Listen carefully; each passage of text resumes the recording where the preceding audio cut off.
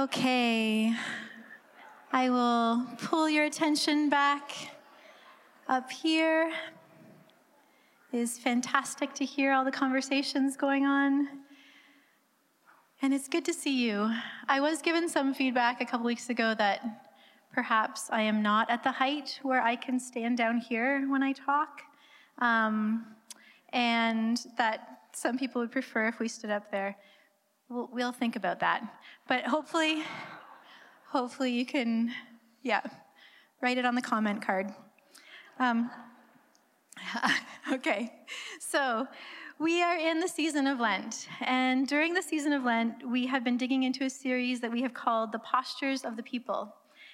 We've been spending time reflecting on some of the postures found in the life of Jesus, as well as those who followed most closely with him when he was on earth. So we've looked at the postures of the courage to risk. We looked at the posture of awe and adoration. And last week we looked at the posture of vulnerability. And now today we are looking at the posture of protection and awareness. So we're specifically looking at what it means to create a culture and to be a community that provides protection and advocates for the vulnerable. So for this second half of the service today, we'll be doing something a little bit different. We're going to split it in two parts. And we're going to spend a bit of time digging into this, like the theological importance of this posture, looking at this, what does it mean to provide protection and why do we care about it? And then we're going to have a chance to get a little window into our current protection policies as a community. So some of you are aware of that. If you've been volunteering with our kids or youth, you're aware that we do have some protection policies that we follow. But we really felt like it would be valuable for our whole community to at least be aware of some of those policies and what we actually talk about when we invite people into that training. So we're going to take some time in a few minutes to go through some of that as well. Before we move on, however, we do want to provide a trigger warning and an opportunity for you to opt out of this conversation if you feel like you need to. That especially when we move into the summary of some of our child protection policies, we will be discussing the topic of different kinds of abuse, specifically physical and sexual abuse. And we believe that part of creating a protected and safer space, a safer community, is by naming some of these risks and realities. However, we also know that this can be heavy and even triggering for some of us. And so if at any point you feel like you need to slip out, feel free to do that. The library is open, and that space is available for you if you need some quiet space, as well as do feel free to reach out to us as well after the service if you feel like you need some support in walking through some of that as well. So why should we care about providing a protected space for vulnerable people, for children specifically? This might feel like an obvious answer. We probably all could answer this quite easily. But the answer is more than just because it's the right ethical thing to do, or even because our law or insurance company requires it, although any one of those answers would be enough. As Christ followers seeking to follow in the postures of Christ, we have an even greater why. Jesus cares about this deeply, and we can see it all through Scripture and through his life and through even before Jesus was on earth. We see God's heart in this, protecting the vulnerable. And as Laura Phillips describes it, we see the tender, protective, relentless love toward children that Jesus showed us. We see through the life of Jesus that God's heart is for children, for protecting, loving, and welcoming them into his kingdom. And there are lots of examples of this through Scripture, but we're going to look at one particular verse this morning that probably is quite familiar to most of you. It is the verse that's often used when we talk about this subject, but there's some real depth to it, and so we're going to dig into it a little bit this morning. It's Mark chapter 10, verses 13 to 16. People were bringing little children to Jesus for him to place his hands on them, but the disciples rebuked them. When Jesus saw this, he was indignant. He said to them, "Let the children come to me, and do not hinder them, for the kingdom of God belongs to such as these. Truly, I tell you, anyone who will not receive the kingdom of God like a little child will never enter it." And he took the children in his arms, placed his hands on them, and blessed them. There's this word that is used in this translation anyway, indignant. Jesus was indignant. And I heard this a few years ago, and it stayed with me, and this week I went back to look it up just to confirm, was this really what the Greek word meant? And the word that's used here, the Greek word, it can be translated as two separate words, much grieved. Jesus was much grieved. There's something deeper there than being angry or annoyed or frustrated. This indignance came from a place of much grief. This language of grief resonated. I think it probably resonates for many of us. When we hear stories of the vulnerable being abused, being pushed away, or being given a distorted message of who Jesus is or how he welcomes them, when the actions of the powerful not only stand in the way, but at times push away and cause harm to the vulnerable, we often feel this feeling of indignance, or at least we should. This feeling that goes beyond just anger and can be better described as much grief. And the response of Jesus in this moment of indignance and grief, was to advocate for and stretch out and protect the children. He said, "Let them come to me and do not hinder them." So not only did he make a point to protect and advocate for the vulnerable, but he reminded his followers that this is who the kingdom belongs to. This was crucial and the most valuable work. Jesus literally said, "Hey guys, this is what it's all about. Not only am I indignant, not only am I much grieved that you have pushed them away from me, but I'm also grieved that you missed the point. This is what my kingdom's all about." Jesus didn't say, "It's okay, guys, I've got some extra time, just let the kids come. We still have an hour till lunch, it's all good, the kids can hang out for a little bit." No, this was a passionate response from Jesus. He was grieved. He felt the weight of this actually being the whole point. It was like he was saying to them, if you don't protect the vulnerable, if you don't welcome these children and then receive the kingdom just like them, you're missing it. So we believe this is important work, and this posture of protection is one that we want to reflect in our community as we seek to care deeply about the things that Jesus modeled for us and taught us. So when we hear about the many stories of abuse happening within the broader church, and then sometimes the cover-up that happens in those spaces as well, we are left wondering, how can this happen so often if it's something that we all agree as Christ followers that we should care about? How can this happen so often?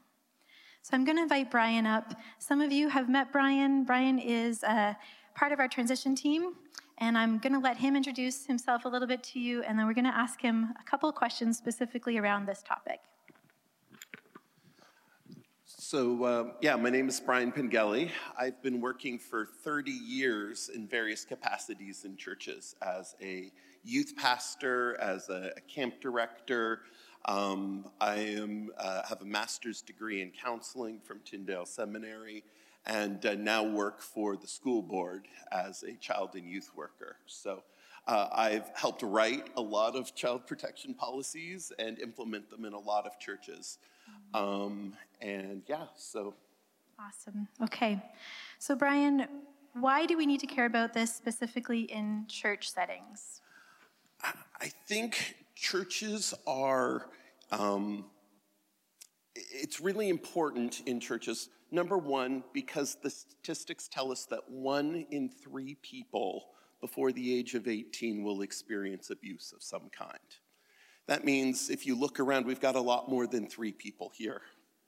So even if it doesn't happen in the churches, we have people in our churches who are experienced this or who have experienced this. And so many of the churches, when we started to set these policies, they would say, "Oh, we don't need this, that one. We know everyone here. We're small. We're a family church, even in those churches, I have had people disclose abuse to me. Every single church I have worked in, I have had people disclose abuse to me. And I won't say every church, the majority of churches I have worked in my career, there have been incidents within the church that where boundaries have been crossed, whether with adults or certainly with vulnerable individuals within the church, sometimes children, sometimes older. But this is happening in our churches. So based on your experience and kind of what you're seeing as well, what do you think makes us vulnerable, and I always say us, the church, to abuse happening here within the church? I think there's a couple things. Number one, a lot of churches are very uncomfortable talking about issues of abuse, issues of power. A lot of churches have very hierarchical structures where powers are held by people above, and you are taught not to question what happens, and specifically taught not to talk about sex or sexuality. I myself was abused when I was 8 years old. It happened at school, it wasn't at church, but church was the first place I tried to talk about it. And when I told my Sunday school teacher in my faltering language, what they said was, "That's dirty, we don't talk about that here." And it took me probably another decade before I felt safe disclosing again. So when you can't talk about it, then you can't tell when it's happening, and then it's more likely to happen. And when you have power imbalance built into your structures, it makes it hard to stop. On the other side of that, churches have seen that power imbalance, and then many churches said, well, we're not going to be like those churches that have, the strong power imbalances. We're going to build safe, easygoing churches, but then those churches become places where you can talk about things freely, but there's no boundaries, and no one wants to say, no, that's not a good thing that I'm seeing there, because they don't want to look like they're part of those other churches. And so they actually create spaces where it is ripe for abuse, because they don't have boundaries and they're not talking about that there are limits on things as well. Yeah, that's really important. So beyond safety and protection policies, some of those you just talked about, how do you think we could create a culture where we reduce the risk of abuse happening in our community? I think there's a couple things that are number four. Number one, we have to create environments where we can talk about it. We need to be able to talk about it. No one is comfortable, no one enjoys talking about it, but when we talk about it, when we name it, when we share stories about it, it takes the secrecy and the hiddenness away. And when it is talked about and comes to light, there is protection in that. Number two, we need to create genuine spaces where people can talk about the struggles in their life. We like to imagine that everyone who crosses a boundary in this area is a predator who's specifically out looking for people, and we think we would know what they would look like if we met them. And in the many years I've worked in the church and I've seen boundary violations, I'd say only about 25 were people who came into the job looking to do that, or came in as volunteers looking to do that.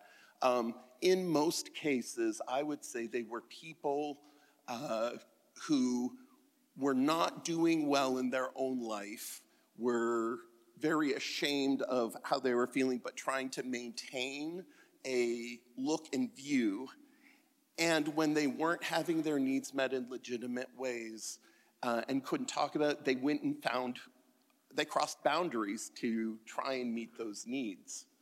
And so when we create safe places for people to talk about the realities of what's going on in their lives, then we actually make healthier churches for everybody. We need to create environments where leaders can say, I'm burned out, I can't do this anymore, and step back, or I need time to work on my marriage or work on whatever else is going on in my life, to be honest about where they're feeling things. Now, please do not hear this as making excuses. There is never an okay thing. an okay reason or an excuse to cross a boundary or to do something like that. But when we create healthy environments with healthy people, we both make it safer for everyone in the church, and we also, those that are in unhealthy and are targeting people will stand out more and are more easily identified. Yeah. The other thing I would like to say with churches, one of the other things that makes us vulnerable is how dependent we are on volunteers. Because churches are always, we have too few people, they feel the stress of we want to run this program, but there's not enough people doing it. Sometimes churches will turn a blind eye to warning signs because they just need someone to run this ministry right now, whether that's paid staff or a volunteer. And when there is that feeling of we don't have enough, then we put ourselves in vulnerable places. So the more people we have that are sharing the load on things, the easier it is to realize when there's danger. Yeah, that's a really good point. I've seen that happen in different contexts too, even where we have policies that would say maybe this number of people need to be in the classroom, or we would like you to be part of our community for 6 months. You can get to know us. We'll get to know you before you start volunteering with our kids and youth. And then we get in this point of, like Brian said, a little bit of desperation. We're like, oh, well, maybe we can just, come on in. Like, yeah, you're willing, come on in. And the importance of really following these policies for a reason, that we have them in place for a reason. Yeah. And the truth is that when we have these clear policies and awareness around protection, we can actually live in a much more free way with one another, because we know we have this net to catch us. We know we have these things in place. And so one time I was taking some Plan to Protect training, and I remember the trainer saying these words. They stuck with me since then. She said, we put these policies in place because we want to be able to assume the best of one another, but be prepared for the worst.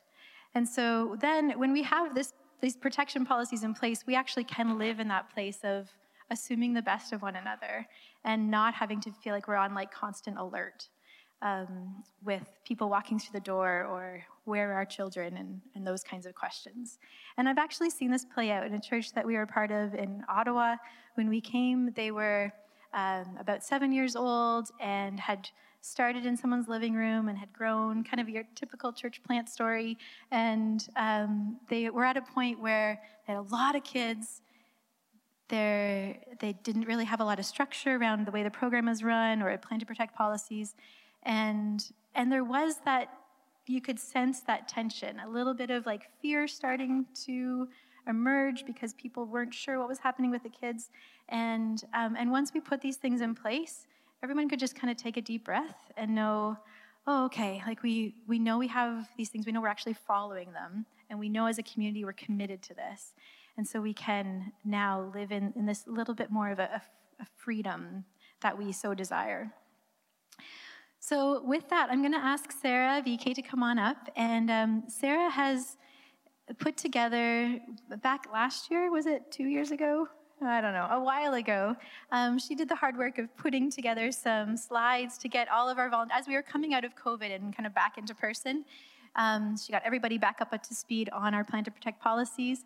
And so she's just going to walk us through a quick summary. This is not an extensive description of all of the policies, but just a quick summary to give everybody a window into what does this training actually look like? What kind of things do we go through?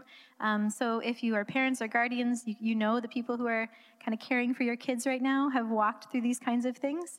And if you're interested in taking the full training, there are opportunities for you to do that as well. Thank you so much, Mel. Yes, so I'm Sarah Van Kroestum, and as many of you fondly refer to me in this community, Sarah VK, because my last name is too intimidating to say out loud.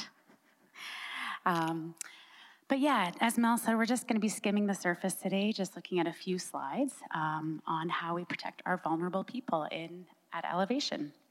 So some of the things that we talk about in our training are safe classrooms and how we keep our classrooms safe. So we have lots of policies around numbers to ensure that there's a decent ratio of volunteers to children. And the younger the kids, the more volunteers we need. There's also policies around how many legal adults need to be in the room. We talk a lot about an open door policy, which is always a good thing, but sometimes it's also mandatory.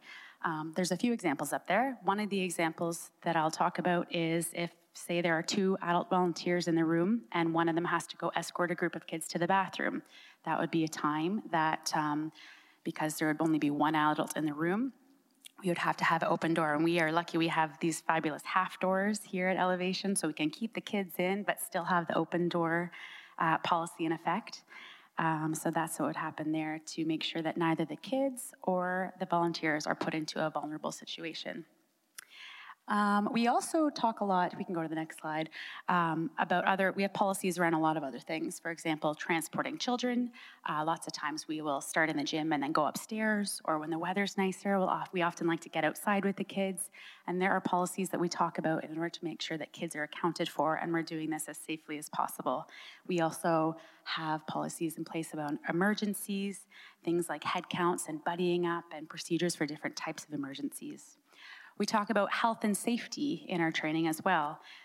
Things like if a child comes to our program and is displaying signs of sickness, unfortunately, we can't take them into our care. Things around medication, that only parents are allowed to administer medication, or volunteers are not, as well as other procedures around dealing with cuts and blood. These are all things we talk about. And also, we share the space upstairs with St. John's Daycare. They have been so lovely to let us use their beautiful classrooms, but there are also beginning and end of program procedures to ensure that both parties can enjoy a clean and hygienic classroom. So we talk about those as well.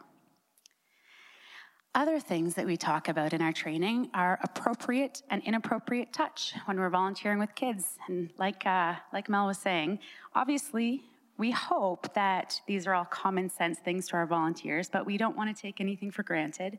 We don't want to take any chances, and so we talk about hard things. This is one of those topics. There's a handful of examples on each of these lists. This is not an exhaustive list. There are other things that we talk about as well, and we go through them specifically and make sure that we're all on the same page. We also talk about discipline in our training. Thankfully, many of our volunteers have kids or have had children of their own, and a lot of this will be second nature, but a little refreshing never hurts. In our training, we talk about preventative and remedial discipline, but mostly we talk about being proactive in our interactions with the kids. Making them feel loved, respected, and valued goes a long way to encouraging cooperation in our classrooms.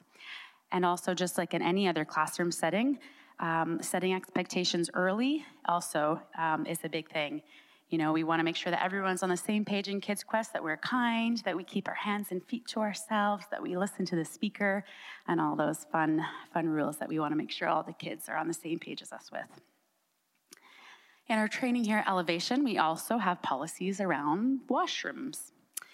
We want to protect our kids and our volunteers, so we have policies in place to make sure that a volunteer and a child are not alone one-on-one. For example, younger kids, there will either be 2 volunteers accompanying younger children to the bathroom, or if it has to be one, again, if there's only 2 adults in the classroom and there has to be only one, again, open door policy, and the volunteer remains in the hallway, which is usually the way it goes. Volunteers stay in the hallway. And same with nursery. We expect parents and caregivers to do all the diaper changing. So we take your cell number for a reason. If your child has a diaper they need changed, the volunteer will be texting you frantically.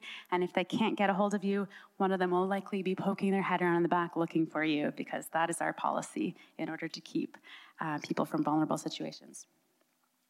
And also on the next slide, I think, yes, we also have sign in and out procedures, which you all hear about very regularly here, that kids pre-kindergarten to grade 2 need a parent or guardian to sign them in and out so that we can make sure that all of our kids are accounted for and where they need to be.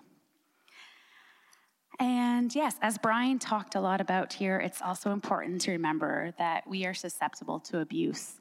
And it's important for our volunteers to be informed and aware of the different types of abuse and how to identify possible signs of each form of abuse. So we talk about the definition of abuse and the three forms: physical, emotional, and sexual. And we will also look at specific examples of possible signs of abuse under each category.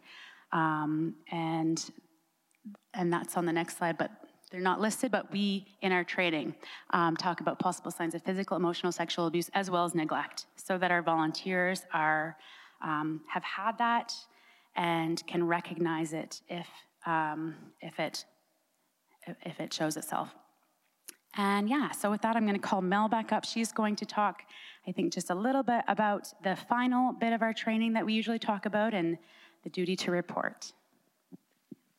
I'm going to actually let Brian speak to that, and then I'll conclude. All right. Duty to report. All of us, it's all of our jobs to make sure that children and vulnerable people in our churches are safe. And so all of us have a duty to report.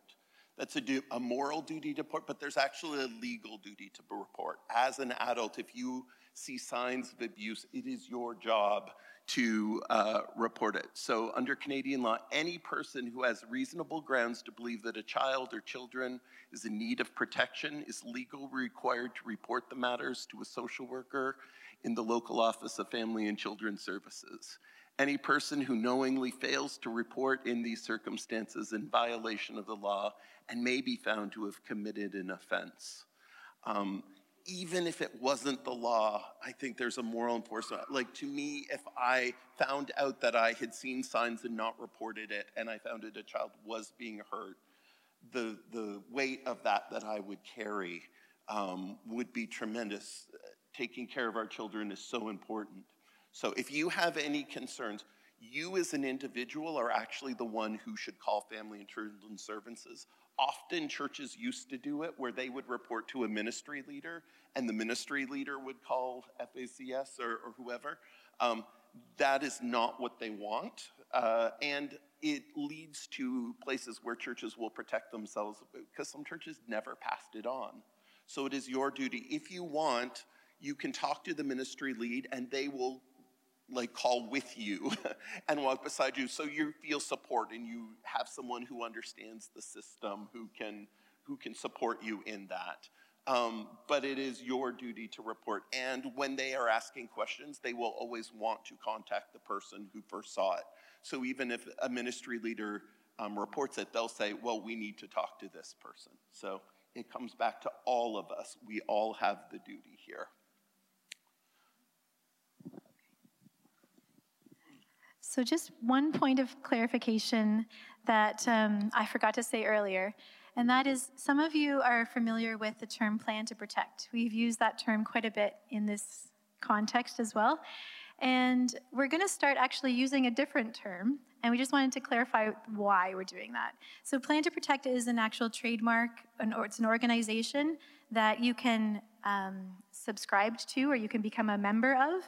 And we currently are not a member of Plan to Protect as an organization, but we have adopted their policies. So we technically cannot actually say we are a Plan to Protect church because we don't have that agreement with them. And so on top of that, we've also been talking as a leadership for a while now, and especially within our transition team, we want to dig into some of this. What does it look like to actually expand those policies beyond our children and youth to other vulnerable populations in our community as well? And so we're going to start using the term, it's a little bit more of a mouthful, but Vulnerable People's Protection Plan, VPPP, we can call it, as our little inside language.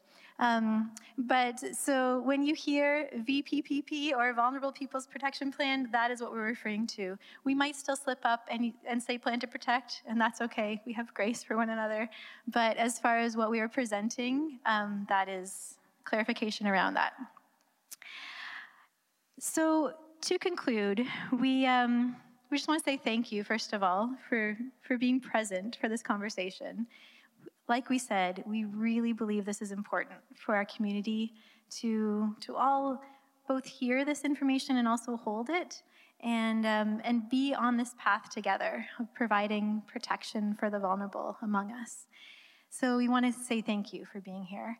If you are interested in taking the entire training, even if you're not sure that you're ready to commit to a regular volunteer schedule or rotation, but maybe something was sparked in you and you really feel like, yeah, I care about this, I want to dig deeper. There are a couple training dates coming up, so please do reach out. You can reach out to Sue and she can get you the information about when those dates are coming, and we'd walk through the entire policy. If you have any questions about any of this, please do reach out to Brian, Sarah, myself. We're all available to chat. So let's pray. God, we are just so aware of your presence here with us.